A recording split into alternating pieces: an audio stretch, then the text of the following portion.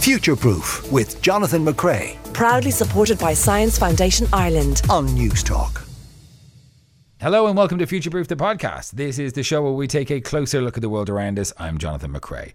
Thanks for subscribing, downloading, rating. We appreciate it. As always, let people know about the programme. That's how we grow as a community.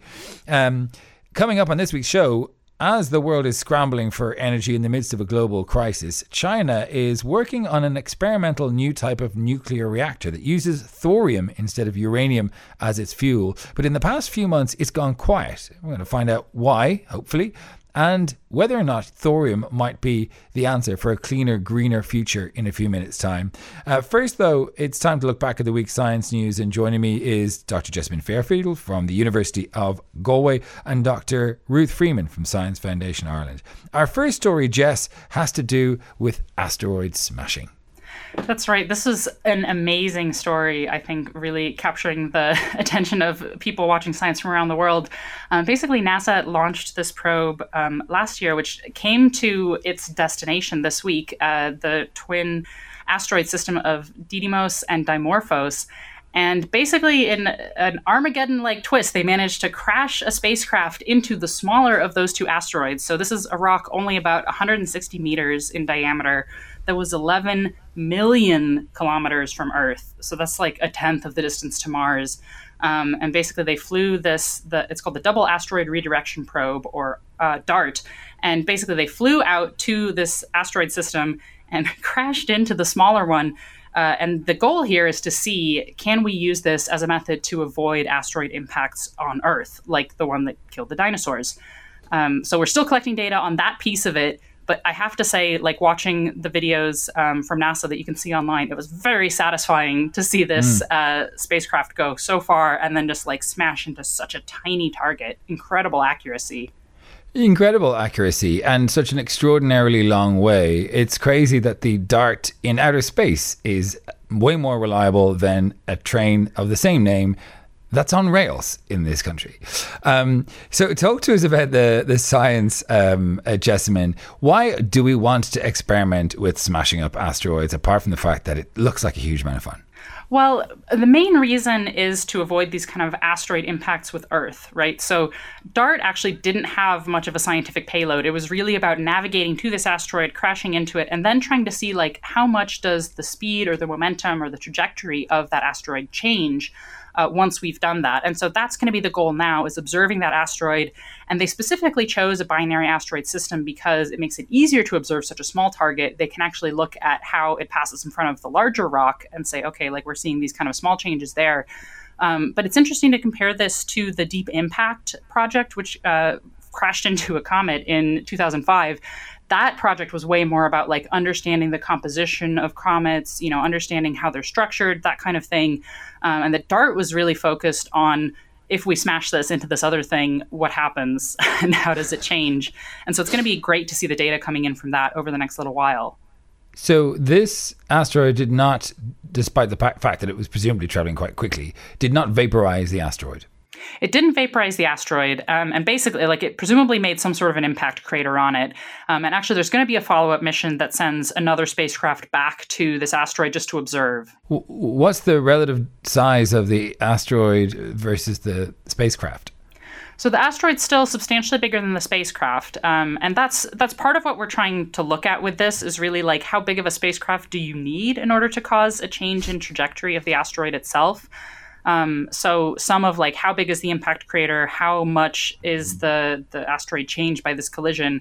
Those are still open questions at this point, but hopefully it's going to mean that if in the future we do spot an asteroid that's on a collision path with Earth, we'll know exactly what we need to do and when we need to do it by in order to change that. So more smashing of asteroids in the future we can expect? Definitely. Awesome. Ruth, our second story has to do with a landmark treatment for Alzheimer's. Well, hopefully a landmark. I mean, that may be a slightly overblown headline, because Alzheimer's is a really complex disease that researchers have been struggling to make headway with treatments for decades. And, part of that is because it's so complex. There's two key proteins which are involved in the development and the progression of Alzheimer's disease. One is called amyloid beta and the other is called tau. And while scientists know they're both involved, there's still a little bit of controversy as to exactly which role each of them plays. years, something called the amyloid hypothesis has kind of dominated the field. And that suggests that it's the amyloid beta that builds up first, and then that kicks off these lumps of tau protein, which ultimately kill and damage the neurons. And it's been really difficult to get new drugs for this. And last year, the FDA very controversially approved a monoclonal antibody drug to attack that amyloid beta protein. And it was very controversial, and people resigned from the panel that approved it, because while it did seem to reduce the amount of amyloid in patients' brains, really only a very small subset showed any improvement in symptoms. And wow. People really felt it wasn't working. That came from a company called Biogen. But this week, Eisai Pharmaceuticals, a Japanese company, alongside Biogen, have released the results of another new drug. It's another monoclonal antibody, and it also targets the amyloid protein. But this one seems to be much more promising. And it was a big study. There was nearly 2,000 patients enrolled, and they were either given this new drug, which is called lecanemab, or a placebo, and it was given as an infusion every 2 weeks. And looking at their cognitive ability, they actually, the decline in the patients that got the drug was 27% less than in the placebo. And while that doesn't seem like a lot over the course of 18 months, it's the kind of thing that will enable people to continue to cook a meal, to pay their bills, to do very basic tasks, maybe for another 12 or 18 months. And this drug was given at the early stages of diagnosis. So scientists are hopeful that if it could be given even earlier, those results could be better again. I heard description of this being a moderate improvement. That sounds quite significant, 27%. That sounds great. And I suppose one of the other things that this discovery does is it gives us an idea as to what's going on, because sometimes drugs work and you're not quite sure why. This sort of narrows down the field of targeting for future drugs, right? Absolutely. I mean, some scientists are saying this kind of confirms the amyloid hypothesis. Others are saying it's too early to say. Weren't there questions about the amyloid hypothesis recently enough? This is the buildup of amyloid plaques, right? That's right. There was some controversy about images that appeared to have been manipulated, which was looking at one particular variant of amyloid, which was controversial. I mean, I don't think it undermined the whole field of study. And certainly we understand that protein is important. I think the challenge here is this is a difficult drug to give people. I mean, an infusion every 2 weeks is going to be very expensive to administer. If we look at the improvement, the cognitive ability is looked at on an 18-point scale. And with Alzheimer's, we normally see a decrease of about 1 point per year. Here, the change was 0.45 less than you would expect. So I think there's still a question over, I mean, this is going to be very expensive. It's going to be difficult to administer. So I think it's still going to be challenging for healthcare providers and regulators to decide where to go next. But still, it is hope with a disease which has been really, really intractable. So I think we have to celebrate that. Jess, our third story has to do with AI. That's right. And it's a real message in reading headlines carefully, I think, because this AI story, on the surface of it, it's about whether or not AI researchers themselves think that AI could produce catastrophic outcomes in this century on the level of all-out nuclear war. And 36% of people that research AI, supposedly, according to headlines, do think this is possible. Which sounds quite extreme, right? Why are those people even researching that if they think it's going to cause something on the level of all-out nuclear war? But what the study actually looked at, it was researchers from NYU who basically sent out a survey to anyone who had authored at least 2 papers on computational linguistics between 2019 to 2022. Now, this is about like natural language processing. So it's like those things that say, oh, I fed all the episodes of Friends into an AI and here's the script that it wrote. That kind of thing, which doesn't sound like it's going to produce all-out nuclear war.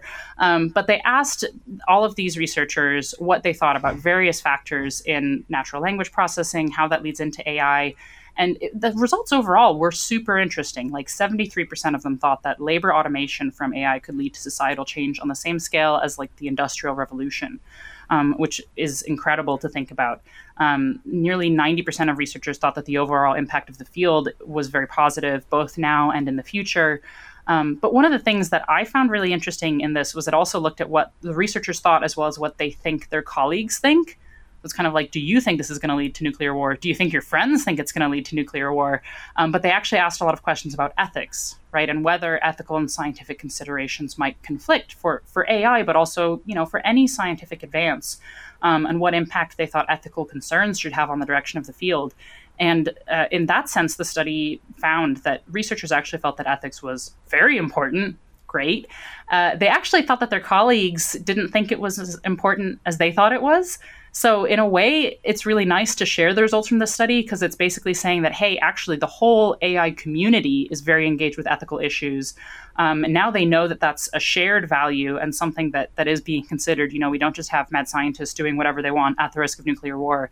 But going back to the question that's getting the headlines, right, is it plausible that AI could produce catastrophic outcomes? And people saying, potentially yes. I mean, yeah, but we also know there's nuclear war risks that are plausible in this century as well. And that doesn't mean that we shouldn't research nuclear energy and nuclear science. So I think it's actually a very interesting study that's come out from NYU. And it's great to see scientists so engaged in ethical issues, but it's been funny to see the headlines have been quite focused on the nuclear war piece. See, I'm kind of split on this, to be honest. I know a lot of, because I know a lot of AI people say, it's really blown out of proportion. That's I hear. Oh, no matter what it is, people say, yeah, that AI thing is blown out of proportion. And at the same time, you do know that people are applying AI to all different sorts of systems, and there are, the nuclear fallout version is obviously the scariest in the sort of war games, Matthew Broderick's scenario playing out in real life. But there are lots of ways that if AI is allowed to make automated decisions in real life, that disasters can happen on an individual and societal or a systemic level. I mean, I do think it's theoretically possible, but maybe I watch too many sci-fi movies. I think it's a good point, though, that, focusing on the individual outcomes as well as the societal ones. So, I think in follow-up questions, maybe that's something that they should focus on ethically. Well, we know for sure that it's individually affecting people in terms of parole decisions and lots of other things where AI is given a given opportunity to refine an answer, and that often means a difference in for example, prison sentences. It makes a big difference in someone's life. Our final story has to do with babies, Ruth. It's nice to have an and finally with babies. It is nice to have an and finally with babies and scientists, and I guess probably any parents won't be surprised to know scientists have pretty much presumed that the environment in the womb impacts on babies' sense of taste when they come out. But this is the first study that actually looks at babies in the womb and tries to look at their reactions to different foods. So it's a study from researchers in the UK and France. And what they did was they took 4D ultrasound scans of 100 pregnant women to see how their babies reacted to different foods. And the two foods they decided to test were carrots, which are sweet, and then kale, which is bitter. So the mums were asked not to eat anything that had carrot or kale and not to eat before the experiment. Then they got a little capsule of concentrated flavour. And they found within minutes of this, the mums eating the capsule, the babies' faces changed in the group, and you could see that they would laugh in response to the carrot, and they grimace when they get kale. So they don't like those bitter tastes when they're first exposed to them. And there's very cute pictures online if you want to go and look at the 4D laughing and grimacing babies. Yeah, you can see them on our Twitter page, twitter.com/newstalkscience. It opens the door to a whole load of child experimentation, doesn't it? I mean, we could get kids to, watch different types of comedy and see, what sort of jokes they found funny. We could play music to kids and see, which ones had rhythm. Absolutely, and I think it even opens up a field to understand how well is a fetus doing. Are they actually distressed, or are they in a good place? Because it's clearly all these little emotions are going on from day one. And again, while it's not surprising that the things that a mother eats has an impact, on the baby, I think this really underlines how quickly those chemicals are passing, from the mother down to the baby. So, lots of interesting stuff here for future research. It'd be interesting to test like different types of junk food on kids to see, if you give a child pizza, do they like that? If you give a child, a double Whopper with cheese, will they laugh in the same way as they laugh with carrots? Well, you do think about food fussiness. I mean, I think a lot of people, when they're pregnant, they actually don't feel like spicy and bitter foods. A lot of people will report wanting to eat bland food, and then maybe it's no surprise that's what babies get used to in the womb. But I think what the researchers, one of the things they want to do is they want to go back and they say, well, if we keep giving kale, will they get used to it, and will they acclimatize their taste? So it could also help to inform public health advice around around pregnancy and how we can try and produce less fussy eaters when they come out. Was this research sponsored by Big Kale? Ooh, I don't think so. They didn't declare it if it was. All right, Dr. Jessamine Fairfield from the University of Galway and Dr. Ruth Freeman from Science Foundation Ireland. Thank you as always. Now, recently, the Chinese government has been messing around with a new type of nuclear reactor, very different to the uranium facilities that we are used to. Although the idea is not particularly new, there is huge promise in thorium. So could these new thorium reactors be the answer to all of our current climate woes? Well, China certainly hopes so. The rest of the world will have to wait to find out. Simon Middleburg is Professor of Materials at the Nuclear Futures Institute in Bangor University. He joins me now. Simon, welcome to the programme. If you wouldn't mind just explaining uranium fission quickly, because I think a lot of us get it, but just refresh our memories in a couple of sentences or so if you can. And then tell us a little bit about thorium. Okay, so uranium fission. So uranium is a big, heavy atom. It's got a nucleus in the middle of it. So atoms have got nuclei, and then the electrons around it. It's got a big wobbly nucleus. And that nucleus, if you hit it with a neutron, it splits, and it splits releasing a load of energy. And that's the energy we turn to heat, boil water, and make electricity out of steam and things like that. Now, thorium's also a big, wobbly atom, but thorium it's very near to the uranium on the periodic table, but if you hit it with a neutron, it doesn't straight away split. It sort of grows a bit, and then it does a bit of decaying, and it turns into a new isotope of uranium, uranium-233, and that can then be used to make electricity, so to make energy. So as it splits, so it's still fission. You're still splitting atoms. Thorium just does it in a slightly different way to uranium. And so is thorium then more stable in how, because that's the one of the problems with uranium, right? It's not very stable and less predictable. Is thorium more stable and more predictable when you attempt to get it to decay? No, I mean, uranium is predictable. That's the thing. I mean, right. we always worry about uranium, about it, being dangerous and things like that. Uranium, we can dig it out the ground. We can dig thorium out the ground. The reason we can dig it out the ground is because it's been there for millions and billions of years since the Earth was created. So it's still there, and it's still quite stable. Now, when it goes into a reactor, we typically put it into a reactor in uranium as a solid material, uranium oxide. That is then where all of the reactions occur. So with thorium, we've got a couple of options. We can put them into a solid fuel, like we do with uranium dioxide, or we can stick it in as a molten salt. So instead of having a solid fuel, we have a liquid fuel. And that liquid fuel, that's what the Chinese are looking at. They're looking at different ways of accommodating your fuel. And whether or not that's safer or not, that depends on how it's engineered and what the design is. So that's the aim, is to make a safer nuclear reactor by not having solid fuel, but by having a liquid fuel inside it. So before we find out what's happening in China, these nuclear fuel rods were the fact that they were solid rods made these meltdowns more likely to happen. Is that what you're saying? Well, there's two ways of looking at it. So you could, if they were solids can obviously melt if you go to a high enough temperature. With the liquids, they've already melted, so you've already had your meltdown, but it's done in a safe and engineered way.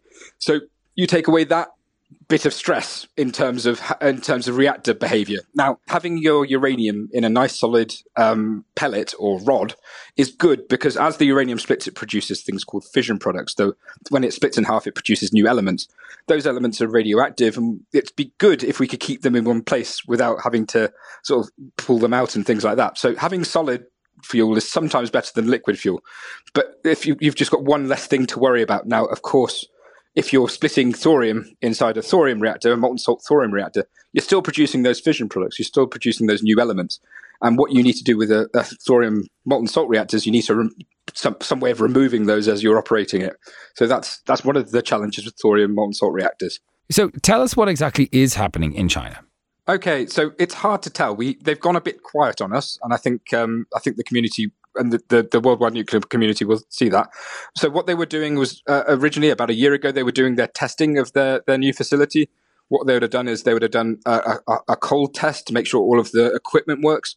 Then they would have put the molten salt in, so the molten salt, and then they would have heated it up, and they'd have done their hot testing. At that point, you can then load your fuel in there, and you can then work out, and then you could start your fission reaction. Those fission reactions is what keeps it hot and what makes an operating reactor operate. So we don't know whether they've got to that stage of fueling the reactor yet. We don't know if they had problems with the unfueled hot tests. Obviously, molten salts are a bit like they're quite corrosive if they solidify, because salts, if the whole point is that these are high temperature reactors. If salts can solidify, just like your table salt, and if they did solidify, they would cause blockages and things like that. And they'll be going through some teething problems, understanding how to unblock pipes, and possibly dealing with some quite significant corrosion issues, I imagine, with this reactor type. You make it sound very complicated, Simon. I make it sound complicated. I don't mean to. At the end of the day, what you're doing is you've got a big, with all reactors, you've got a big pot of material, whether the fuel is solid or liquid. You're initiating the fission reactions, which heat up a liquid, whether it's water or the salt itself. And then you just take that heat away and make steam. So, of course, if you get down to the nitty gritty of the physics behind it all, you can go as complicated as you like. But, yeah. No, I mean, it does sound complicated, and I can see why they may be having problems with it. But with thorium, you haven't given me a really good use case, because obviously it costs a lot of money to put this sort of thing together. And China's working on thorium reactors because obviously of things like Fukushima and so on. But why choose thorium over uranium if you've got you make it sound like you've got to clean it all the time because this the molten salt, your troublesome products are coming out in the coolant all the time. Sounds like you've got to find a way of filtering that. Why would you bother with thorium as opposed to uranium? Before I answer your question, there's a couple of other issues. Obviously, as I mentioned before, thorium can't. If you put a pure thorium reactor together, it wouldn't do anything. You need some uranium in there or some other neutron generator in there to turn that thorium into a fuel. It's fertile, not fissile. So you need to do some extra reactions with thorium to make it happen. Right. So these reactors aren't uranium free. They've got uranium. They will have some uranium in there or some plutonium in there, which also produces neutrons. Right. So that's another. Whether it's a problem or not, it's just a fact. You need to do that. Thorium's very abundant, so there's a very big push to go to thorium reactors, especially in China, where there is lots of thorium. Surprise, surprise, and they don't have as many uranium supplies set up. Now that's probably changing. I think they've found some uranium, and they're working out ways to extract it and things like that. So it's just a matter of supply. There's about as much thorium available on the planet as there is uranium. There's a little bit more. But uranium's by no means scarce. There's more uranium in the crust than there is tin, and we do lots of work with tin, solders and things like that. So is it safe? I mean, it sounds like it's more complicated. We haven't figured it out. There's not lots more of it than there is of uranium, and it's also a tricky sort of substance. So is it safer? Does it generate more energy? Is it more efficient? Why? Honestly, cheaper? Honestly, it's not more safe. It could be made to be more efficient if you get these molten salt reactors working. You could also run these molten salt reactors on uranium as well, which is quite a feasible thing to do. So thorium's not the only thing you can run these molten salt reactors on. Whether it's cheaper, now uranium, we've got uranium markets, we've got mines, we know how to extract it, we know how to purify it. Yeah. We don't have that with thorium. We'd have to set all of the thorium markets up and all of the development, all the fuel fabrication processes and things like that. So in that sense, it's going to be a bit more expensive actually in the short term. Now, whether or not it makes economic sense long term and whether people want to invest in that, I think that's actually the question right now. It sounds like the list of reasons you've given me makes it sound like it was good reason why research into this was sort of mothballed in the United States back in the 60s. So we were always worried about something called peak uranium. Have we found all the uranium we found? Are the mines going to be sufficient to continue to fuel reactors for 100 years, 200 years? And in the 80s and 90s, we thought we had reached peak uranium. And then we found more and we found more. And then we found lower grades of uranium, but it's much still economical to dig. And now, some people say we've got enough uranium to fuel all of our reactors for sort of 2,000 or so years, which is, fine.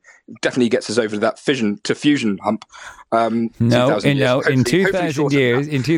they'll say it's 50 years away.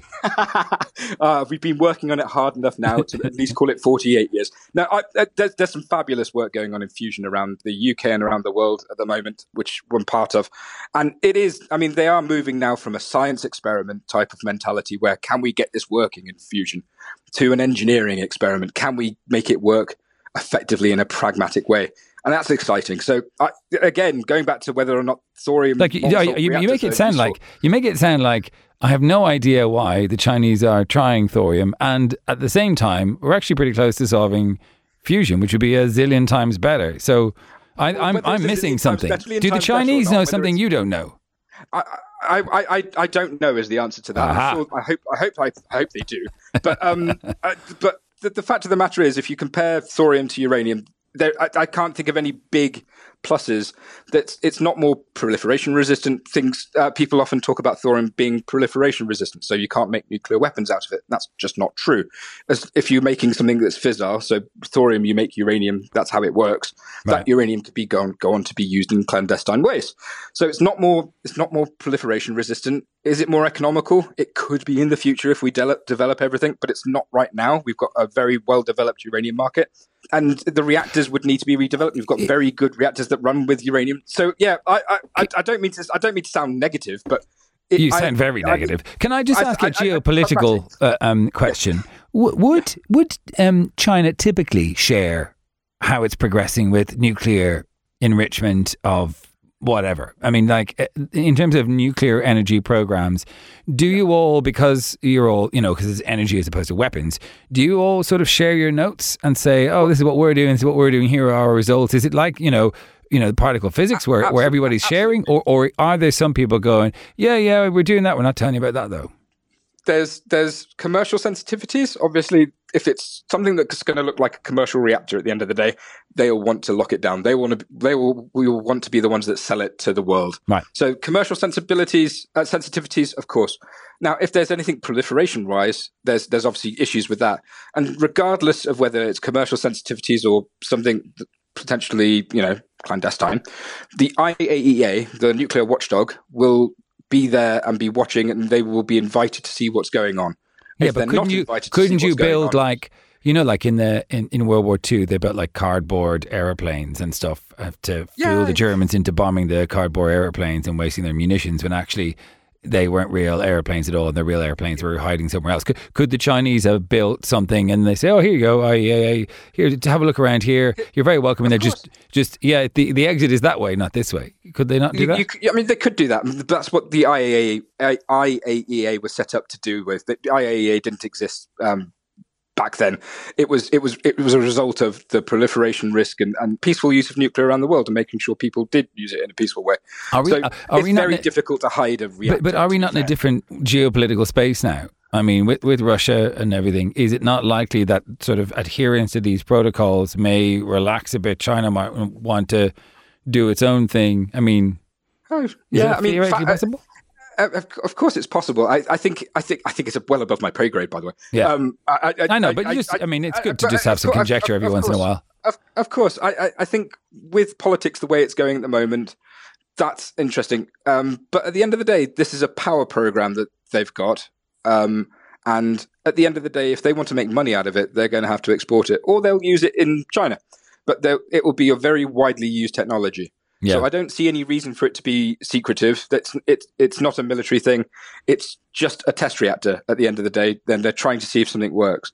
Now, there might be some pride associated with it. I mean, they came out last year and they said we're about to operate our molten salt reactor, and they presented it to the Generation 4 Forum, who are the people that look at advanced reactors around the world at the moment, and that was really quite fantastic. And I expect what they'll do is in the next months, maybe years, they'll go back to those fora and they will talk to the IAEA. They'll make big announcements saying that they've managed to crack it, they've managed to make it work, and things like that. And here are the problems, because no engineering structure on the planet doesn't have problems. If you build something for the first time, you're always going to have something to change. It's just life. So I imagine the quietness probably evolves from that testing, probably going through some teething problems rather than anything else.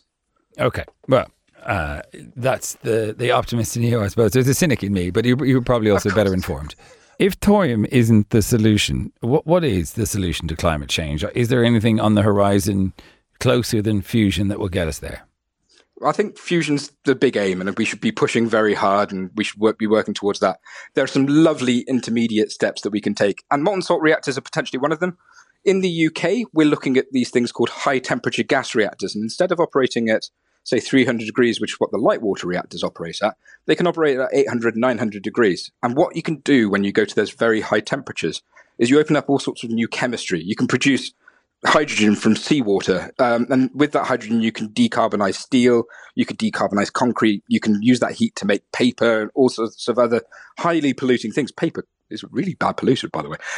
So yeah, there's some all sorts of things. So it's going to the next generation of fission reactors in the meantime, and using them in other ways. So co-generating electricity with other things. Right. And we can make jet fuel out of thin air. We could be capturing the CO2 in the air, so carbon negative, and combining it with a bit of hydrogen from water and turning it in jet fuel, plus a bit of oxygen. These chemistries are proven. This isn't pie in the sky stuff. We just need the reactors to come online to be able to do it. And we need the economics to work as well. And economics is everything, as you know.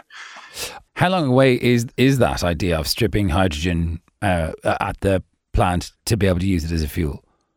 Well, we could do it now. We could use it. We could use heat-boosted electrolysis and things like that. To go to the really efficient things, we need these high-temperature gas reactors, HTGRs. We love an acronym in the nuclear industry. And we're developing that. It's actually been developed in the 70s and 80s. It's old technology that's been modernized, I would say, because we never really did it in a commercial way before. So we're looking at the sort of early 2030s, mid-2030s to see that roll out.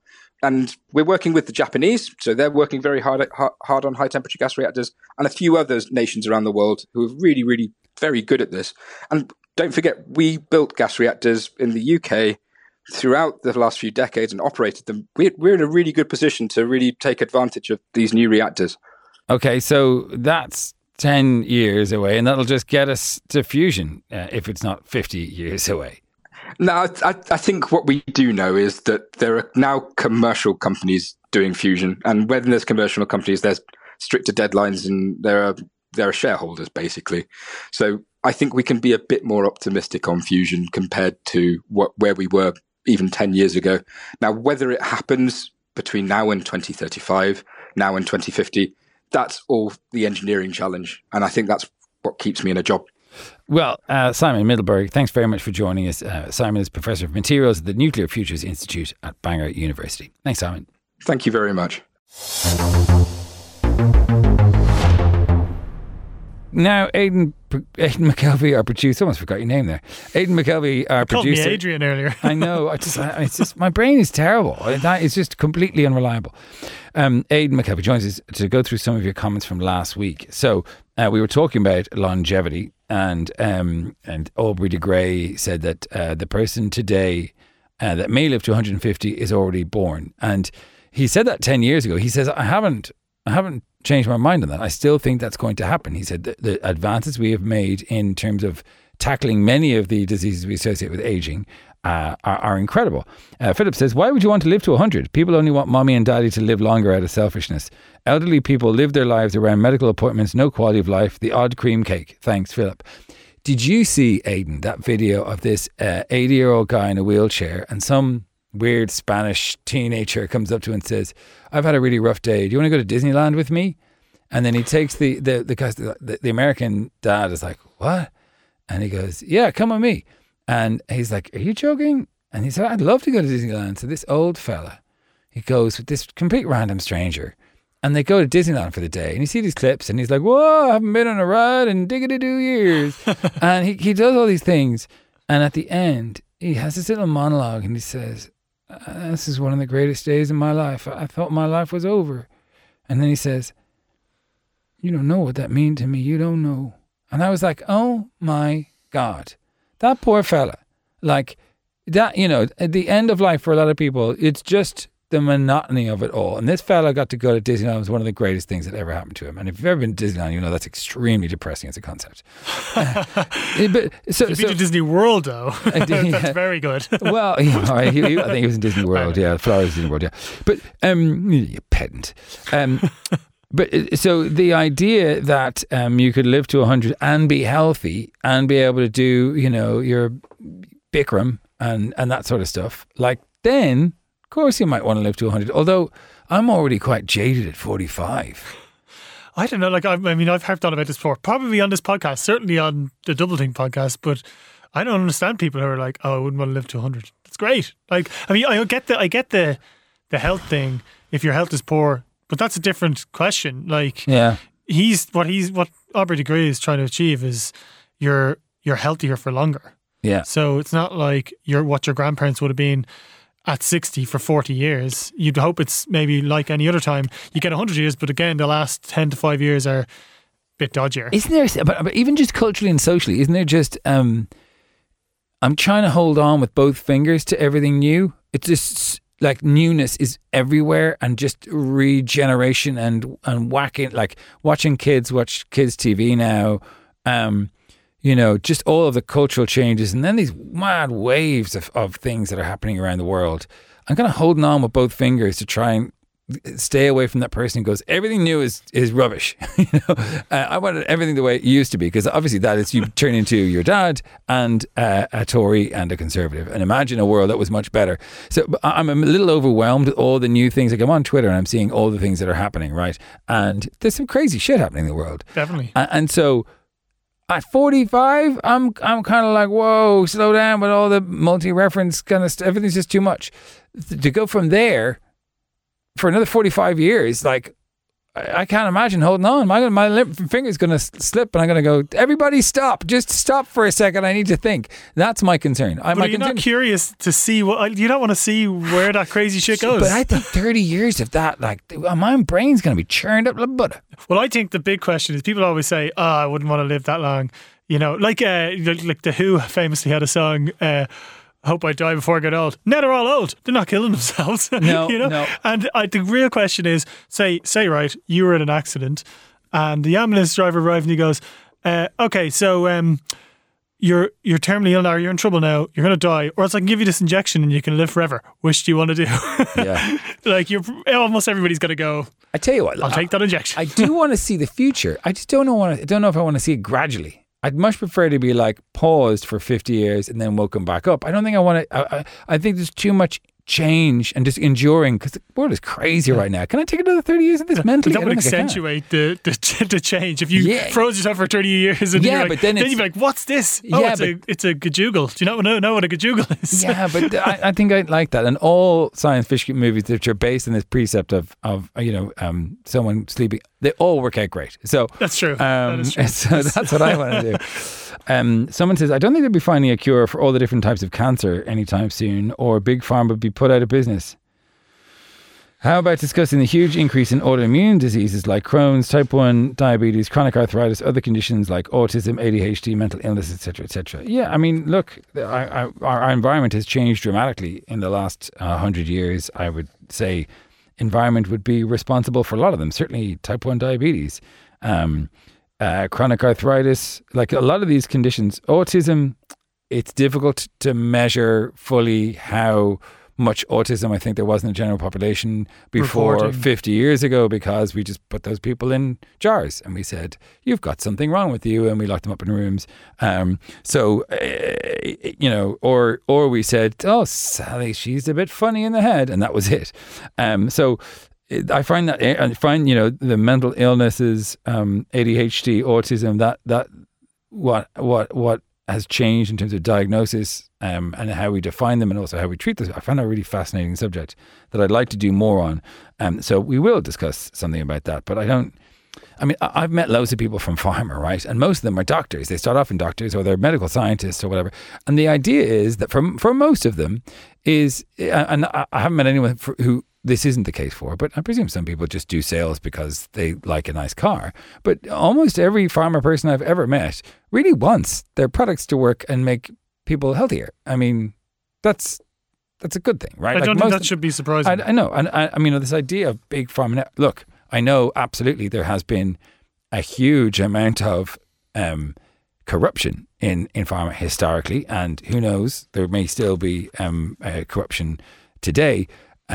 Probably not in the same levels because of the requirement of transparency, but there is a lot of there's idiots out there. But 99.9% of people who work in healthcare really want to see people get better. That's really their motivation. That's my honest thoughts. Maybe I'm an optimist. Maybe I like to see the good in people. You're one of the sheeple. You're definitely not an optimist.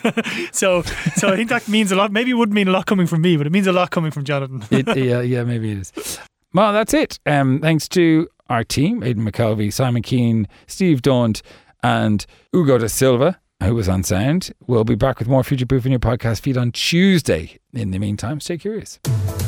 Future Proof with Jonathan McCrea. Proudly supported by Science Foundation Ireland. Sunday morning at 10 on News Talk.